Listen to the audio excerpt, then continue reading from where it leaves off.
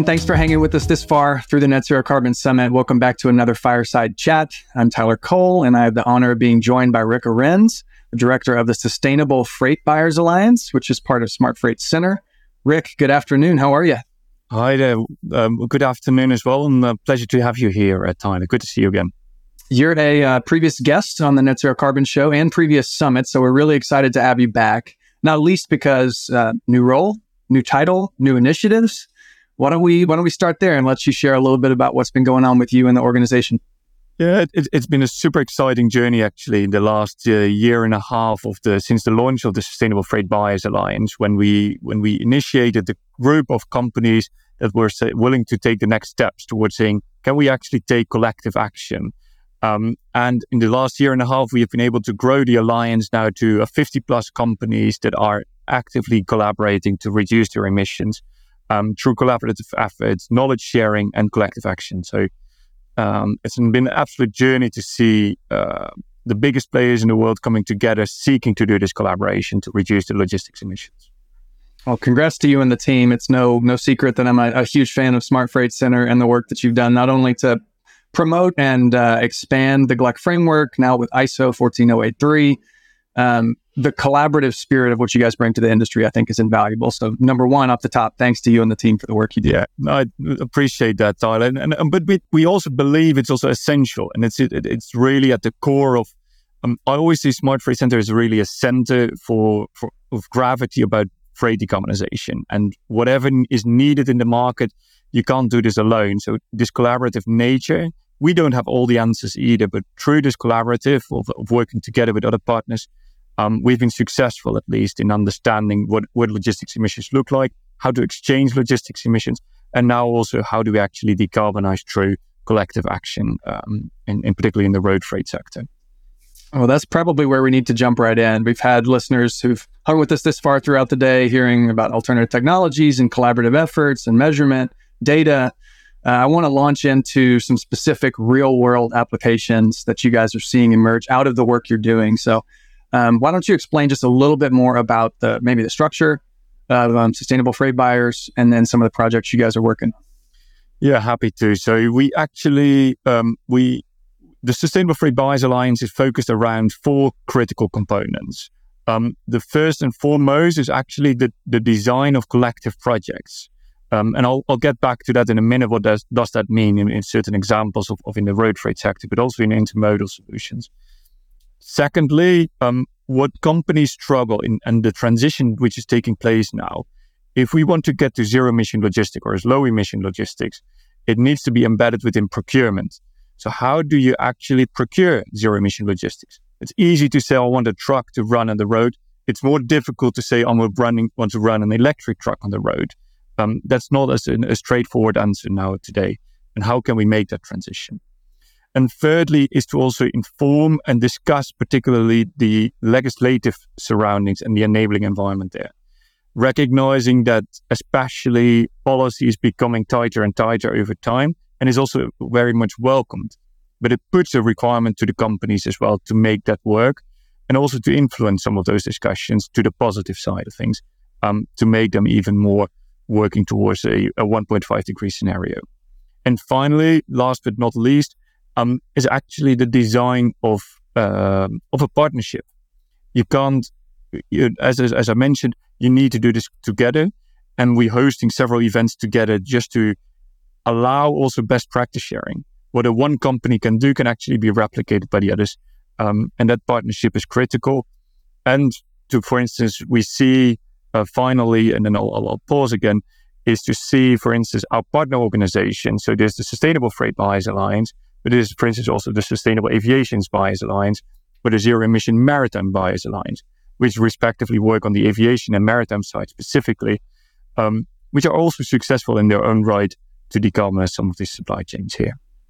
Those are important kind of pillars of focus to remember that you guys work on. If I could summarize, not only bringing parties together and helping design projects together, but being an advocate for policy influence, to demonstrate demand aggregation and just signals to the market, probably just try and stay ahead of regulations in some regard too. But then working outside of even Smart Freight with other buying alliances, because I'm sure members could belong to each, and there's no restrictions on that. You kind of have to play together because we need all solutions. Is that fair summary? That's an absolute summary. But don't forget about the element of procurement these days as well. We need to kind of bridge that gap between procurement professionals and sustainability professionals here. And I'm glad you came back to procurement because that's a big piece of what's going on currently in the organization. Could we talk about why that's such a big deal? Meaning, what are the hurdles for procuring a lot of these decarbonized solutions, specifically maybe electric trucks? And how does, collaborating and trying to ensure best practices and bringing more people to the table, how does that help overcome some of those hurdles? Yeah, the role of procurement is critical here because if you think about any supply chains, specifically about road freight, most often companies have outsourced their logistics. So they only ask, can you move my goods from A to B? That company then is generally outsourced it again to a small and medium enterprise. If you think then about the transition to electric trucks, small and medium enterprises need to invest almost double the amount of money to get to an electric truck, given the capex costs of those solutions are much higher. Electric trucks simply are 2 times more expensive today than a combustion engine truck. That in itself is a real challenge to be overcome. Whereas at the same time, the ones that are paying for the freight buyers at the far end, are under pressure to decarbonize their supply chain and are willing to make that change. And we help them through actually aggregation of demand. So understanding what's the volume of transportation that's going to be put out there and the willingness to transition to electric trucks. And then how can we actually design a collective tender to allow a reduction of a purchase of electric trucks to enter the market sooner as well as cheaper, which is much needed here. Absolutely right. And it's interesting you mentioned that structure because we've seen similar, tenders or collective RFPs in the past, specifically out of Saba with sustainable aviation fuel, buyers coming together sort of through a reverse RFP to try and get that limited supply both in the market and available, but also send demand signals for more to come. And I think many of those have been oversubscribed. Absolutely. Are we seeing similar initiatives coming out of your group? Absolutely. So so just to one of our partner organizations, Zemba, did a similar exercise for the container industry to procure zero emissions as maritime fuels.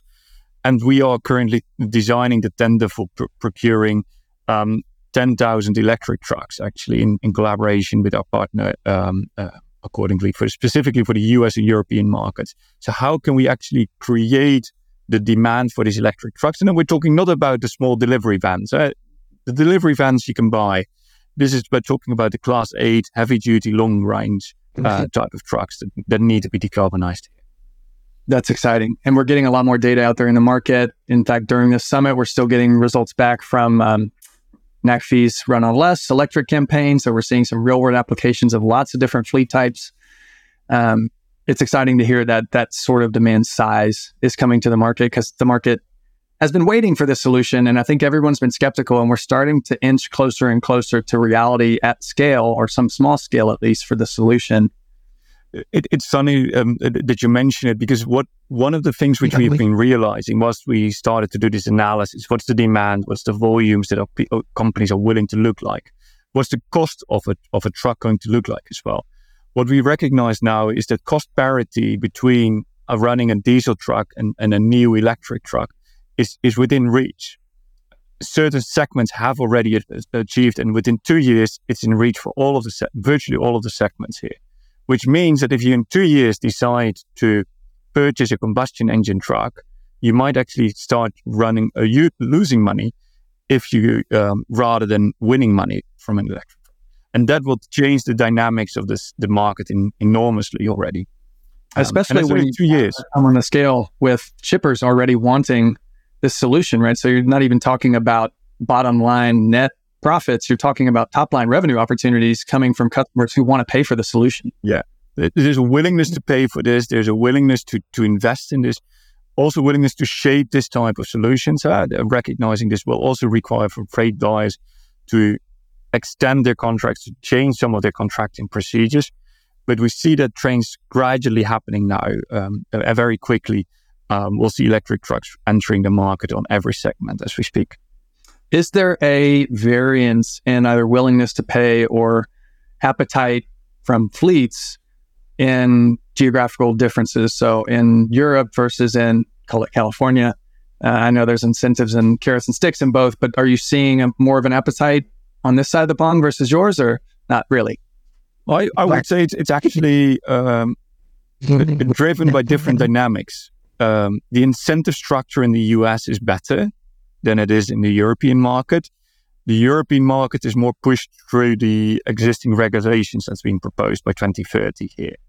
And now I'm talking about the US market outside of the California market, which has probably the most strict legislation in place as we speak. I don't see any fundamental differences between the two there, outside of the incentive structures, which makes it sometimes more attractive to invest in the US than in Europe today. Sure.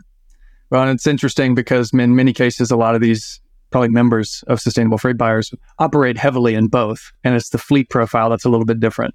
Yeah. We have seen one or two companies that have made the shift actually to prioritize the US over Europe. So the European Union needs to get their act together, I would say, in passing the legislation here as soon as possible. And then I think there'll be a good incentive for the European market again. We're seeing that across a lot of sectors, but that's interesting to hear. Yeah.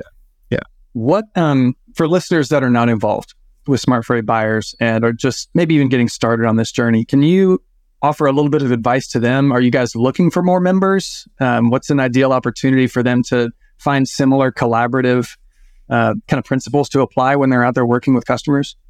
Absolutely. So if you, any company that is, what we actually see now, we see a huge influx of companies that are at the early stages of their journey. They realize they're under pressure for reducing their emissions. They have maybe contemplated setting a carbon target. And we help companies throughout that journey. So we help them in understanding how do you actually calculate and report your emissions, and how do you set a target, which is also in line with the Science Based Targets Initiative. So we actually provide the guidance. How do you do that type of work? And then we can help you also design that collective action afterwards that's needed to help you decarbonize that, and understanding from your peers and partners to do so. So generally speaking, I would say it's an ideal opportunity for you to start engaging. Also recognizing that this is not only a market anymore for the US and the European markets, but today also quite actively in China and India, and even scoping in Eastern Africa. So recognizing that supply chains across the world need to be decarbonized and not just in certain sectors. That's also a great reminder for me. I often get Western Europe and US centric in most of the work that I'm doing. And a lot of the progress we're seeing is happening in EMEA and developing markets. And that's really the opportunity to leapfrog technology wise in many cases. Exactly. Yeah, exactly. And it's where we see also some of the eagerness now from companies to start engaging there as well, and to take some of those steps.